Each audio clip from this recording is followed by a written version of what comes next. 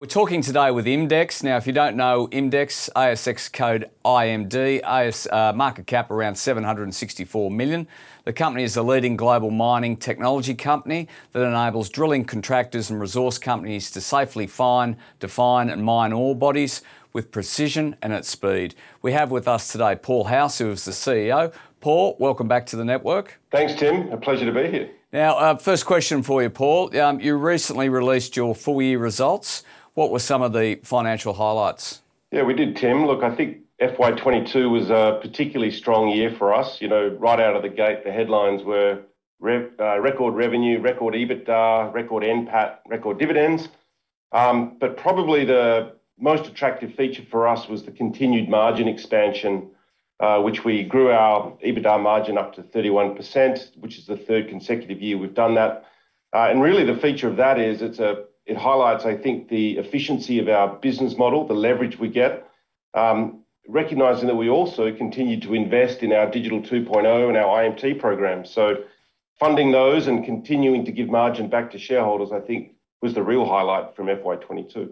And what were some of the highlights from an operational perspective? First and foremost, our people, our LTIFR rate improved, as did our overall HSE engagement rate.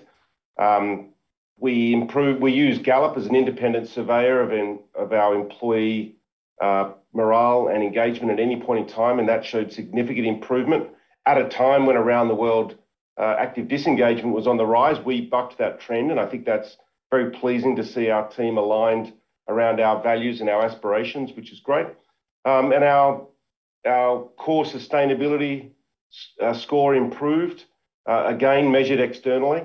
And all of that meant that we could continue to deliver new products into the business, both through a couple of key investments and acquisitions we made with MinePortal and with Datarock, and then the continued release of a number of new products in our portfolio from the R&D we invest. But overall, the silent hero has been our supply chain. We could not have achieved the revenue growth that we did if we couldn't get the product to the customer. And our supply chain teams have been working around the world under some duress and very successfully so. So for me, that operating highlight would be number one. Just on that supply chain, how do you manage the logistics in what has been a really difficult environment? Well, with a fair bit of sweat, actually. So we do have multiple manufacturing locations. We do have second and third level suppliers around the world. So we've never been caught short, caught out in that sense. Probably the only area that we've had to work a little harder at is just the lead times for freight delivery. We've seen some lead times on key routes for us blow out from 25 days to 95 days. That simply meant we've had to have more inventory in the system for FY22. But pleasingly, we're already seeing those supply chain constrictions ease. And we're starting to see, we expect that investment in working capital will unwind in FY23, which is a positive. And Paul, you've also announced your first commercial contract for BLASTDOG technology. How does this support your growth strategy? Yeah, this is a great win for us, and it's been 4 or 5 years in the making. We've been very clear about we have a number of core capabilities in the tools we have to measure rock properties. And so the way we look at moving from mining exploration into mining production is it's the same asset owner, it's the same ore body, it's the same underlying technologies. It's just extending the use case of our tools into the production environment, which are nuanced. They require much faster decision making. And so the BLASTDOG project is the culmination of 4 or 5 years worth of R&D and product development. And to see that rewarded with our first commercial contract is fantastic. And pleasingly, we have a number of other trials underway at the moment. And in regards to that mining production, what opportunities are there to kind of further grow the business? Well, mining production is obviously a very significant size market, both in gross size and the value that can be unlocked through better rock knowledge and better ore body knowledge. In addition to that, within the core business, we have 3 other levers that we are looking at for growth.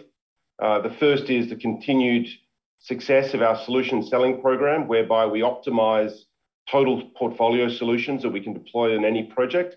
The second is continued R&D to bring more products into our portfolio. And the third is the use of some of our acquisition strategy to bring exciting new technologies into our portfolio. So those are three growth levers within the core business that then continue to support our push already into the mining production space, which gives us a lot of headroom to grow. There's a lot of headwinds out there at the moment in regards to the economy as well. So what's the outlook look like for the next 12 months? Yeah, I think the macro headwinds are pretty vocal and well discussed in all capital markets around the world. Interestingly, the resource sector remains fairly well positioned. The underlying fundamentals have not changed. There is a looming supply gap to meet what we think is a very critical demand profile. Critical metals in particular, you're starting to see real substance underpinning government policy, consumer behaviour, finance strategies, and endpoint consumers like motor vehicle companies reaching through supply chains to secure offtake of critical metals. And so the amount of money going into those areas is very real. And so regardless of some of those macro economic uncertainties, we think that both the short-term and long-term outlook for the mining industry is very strong. And that's ultimately servicing this push towards net zero and decarbonisation, which I don't think will be knocked off its rails. I think the substance there is enduring. And talking about those growth drivers, Connor, how is IMDEX positioned to take advantage of those? I think our global footprint around the world is well understood. We operate in most mining jurisdictions around the world. We have a comprehensive portfolio of technologies.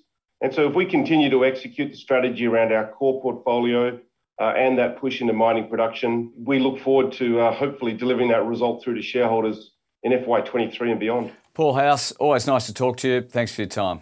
Thanks very much. Have a great day.